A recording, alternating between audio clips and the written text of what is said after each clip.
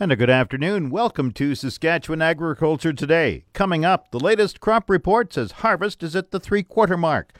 Agri-News is brought to you by the RE/MAX Blue Chip Realty Ag team of Marcel DeCorby and Graham Toth, online at landforsalesask.ca. And McDougall Auctioneers Ag Division. Choose the alternative. McDougall Auctioneers for guaranteed results. Online at mcdougallauction.com.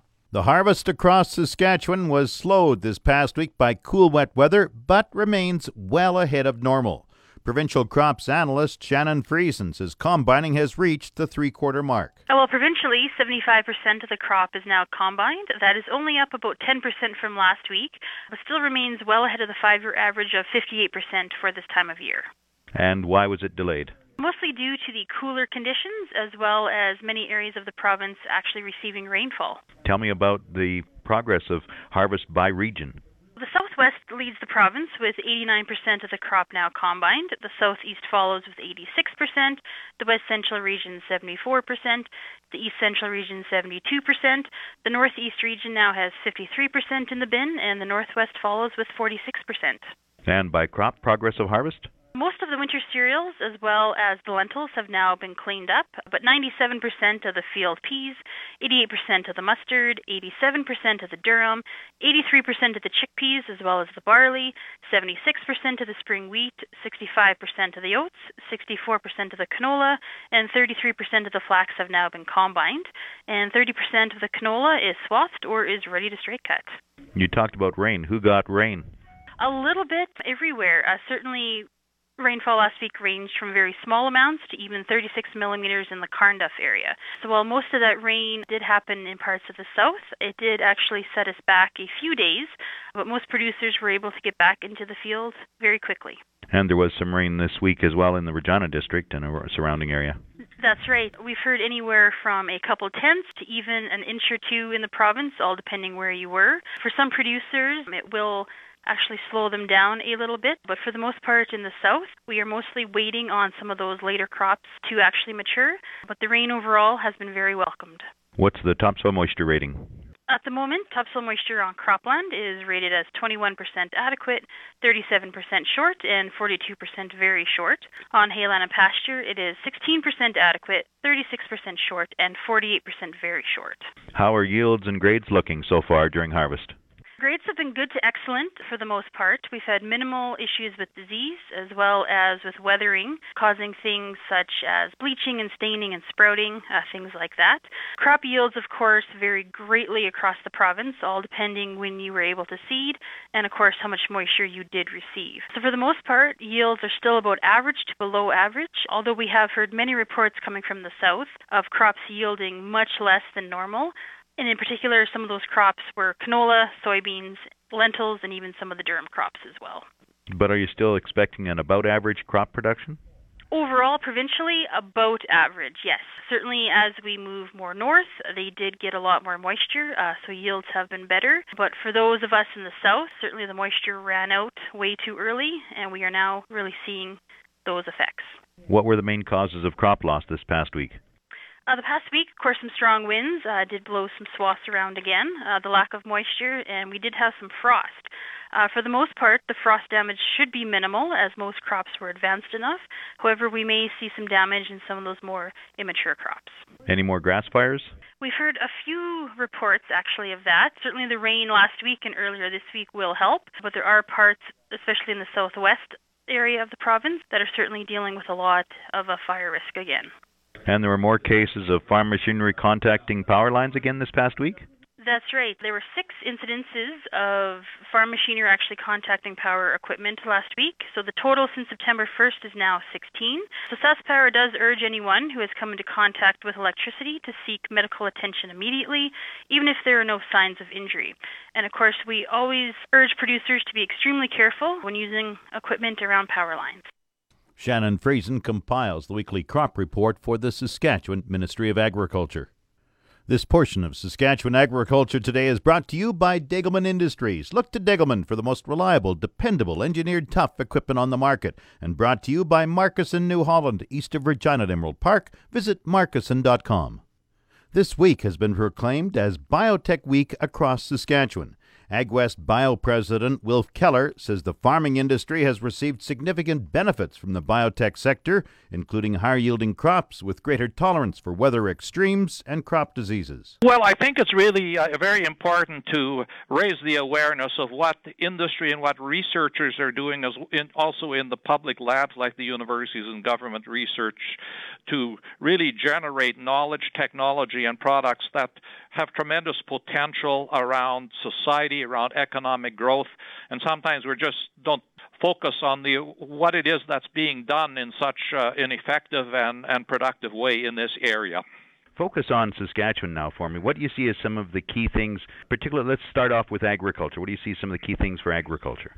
Well, I think what we have seen is certainly improved crops from the point of view of yield and quality of these crops, most definitely, including a range of new products such as the Arctic apple, which doesn't turn brown upon being sliced.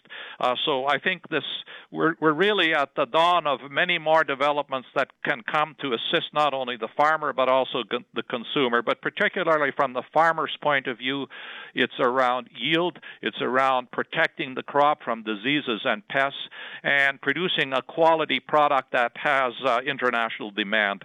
And we do see these kinds of applications from the biotech industry. Do you have any recent examples you could give me?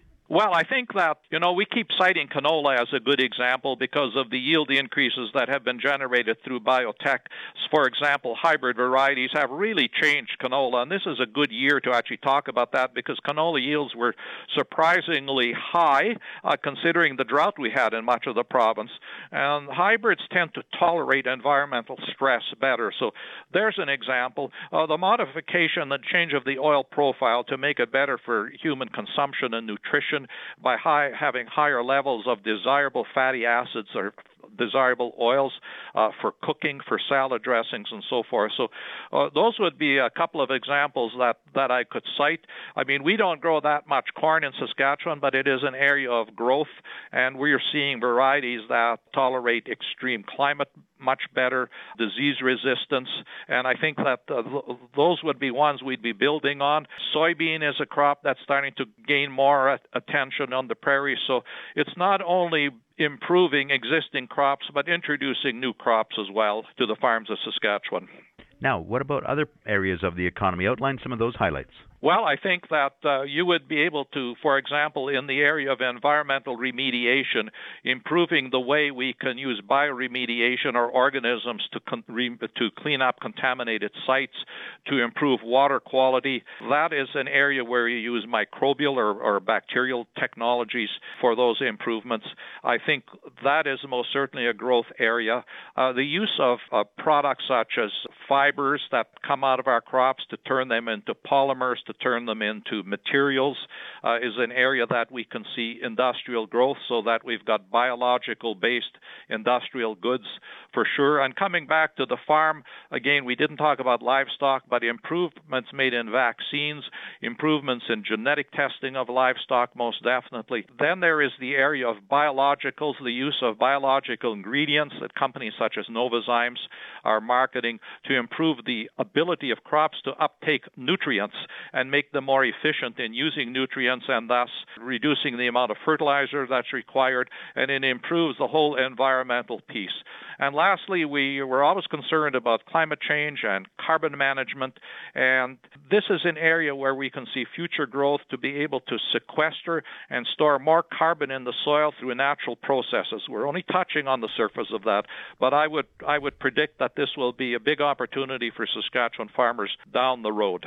Saskatchewan is home to about one-third of Canada's agricultural biotech sector.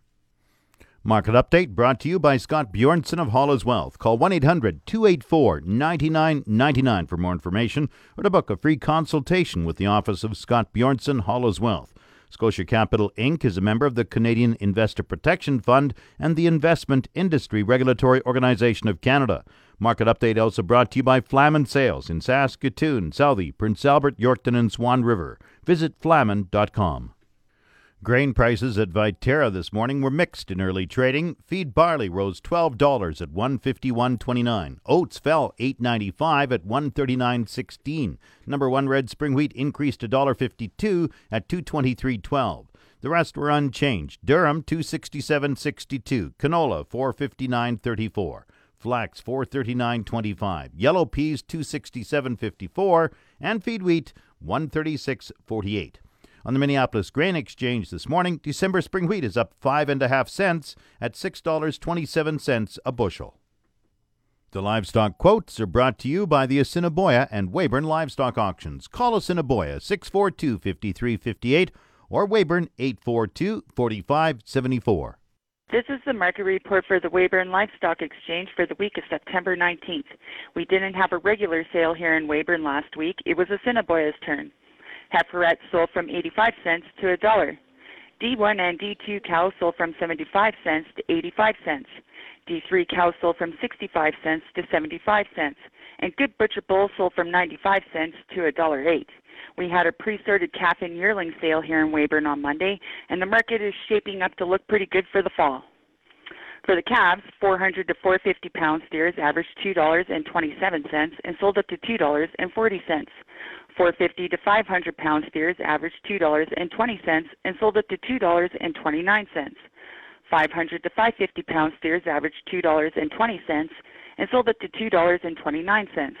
550 to 600 pound steers averaged $2.08 and sold up to $2.29. Heifers are about 35 cents back from the steers. For the yearling side, 600 to 650 pound steers averaged $2.14 and sold up to $2.17.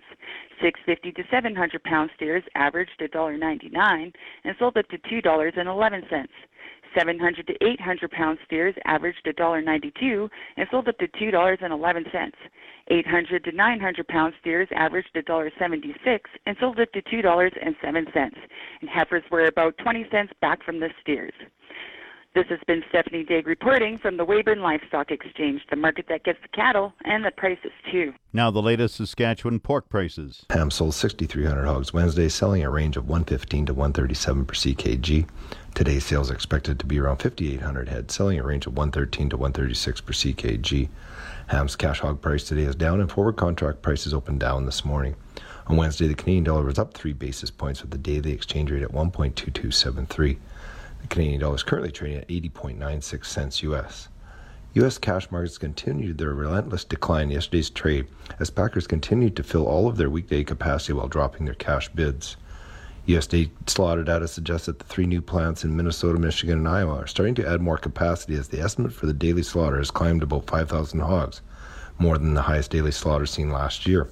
The heavy supply of pork that is hitting the market is pressuring prices lower, but traders are still relying on increased export sales to clear the added inventory. However, there are no indications yet that export sales are climbed to help with the added supplies. Coming up, the farm weather forecast. The official 620 CKRM farm weather is brought to you by Raymore, Yorkton, and Watrous, New Holland, working hard to keep more jingle in your jeans. And brought to you by Prairie 6-inch Eaves Trough, specializing in 6-inch eaves troughs for farm buildings and shops. Online at prairieeavestrough.ca. The 620 CKRM farm weather forecast for today: partly cloudy, the high 16, the low 3. Tomorrow cloudy, 30% chance of showers, the high 8, the low 2. Saturday, partly cloudy, the high 12, chance of evening showers, the low +5. Sunday, rain with a high of 10, the low 4. Monday, cloudy, 30% chance of showers, the high 12, the low 2. Tuesday, sunny, the high 16, the low 4. Wednesday, sunny skies, the high near 17 degrees. The normal high is 16, the normal low is 2. The sun rose at 6:43 this morning. It sets at 6:59 tonight. Around the province, we have Estevan at 15, Saskatoon is 8, Swift Current 9, Weyburn is 15, Yorkton is 14. In Regina, with cloudy skies, it's 12, that's 54 Fahrenheit. Winds are from the northwest at 16, humidity is 54%, the barometer rising 100.9. Partly cloudy in Moose Jaw, 11 degrees, winds are from the west-northwest 17, gusting to 28. Once again, Regina, cloudy and 12. That's 54 Fahrenheit. That's Saskatchewan Agriculture Today. I'm Jim Smalley. Good afternoon and good farming.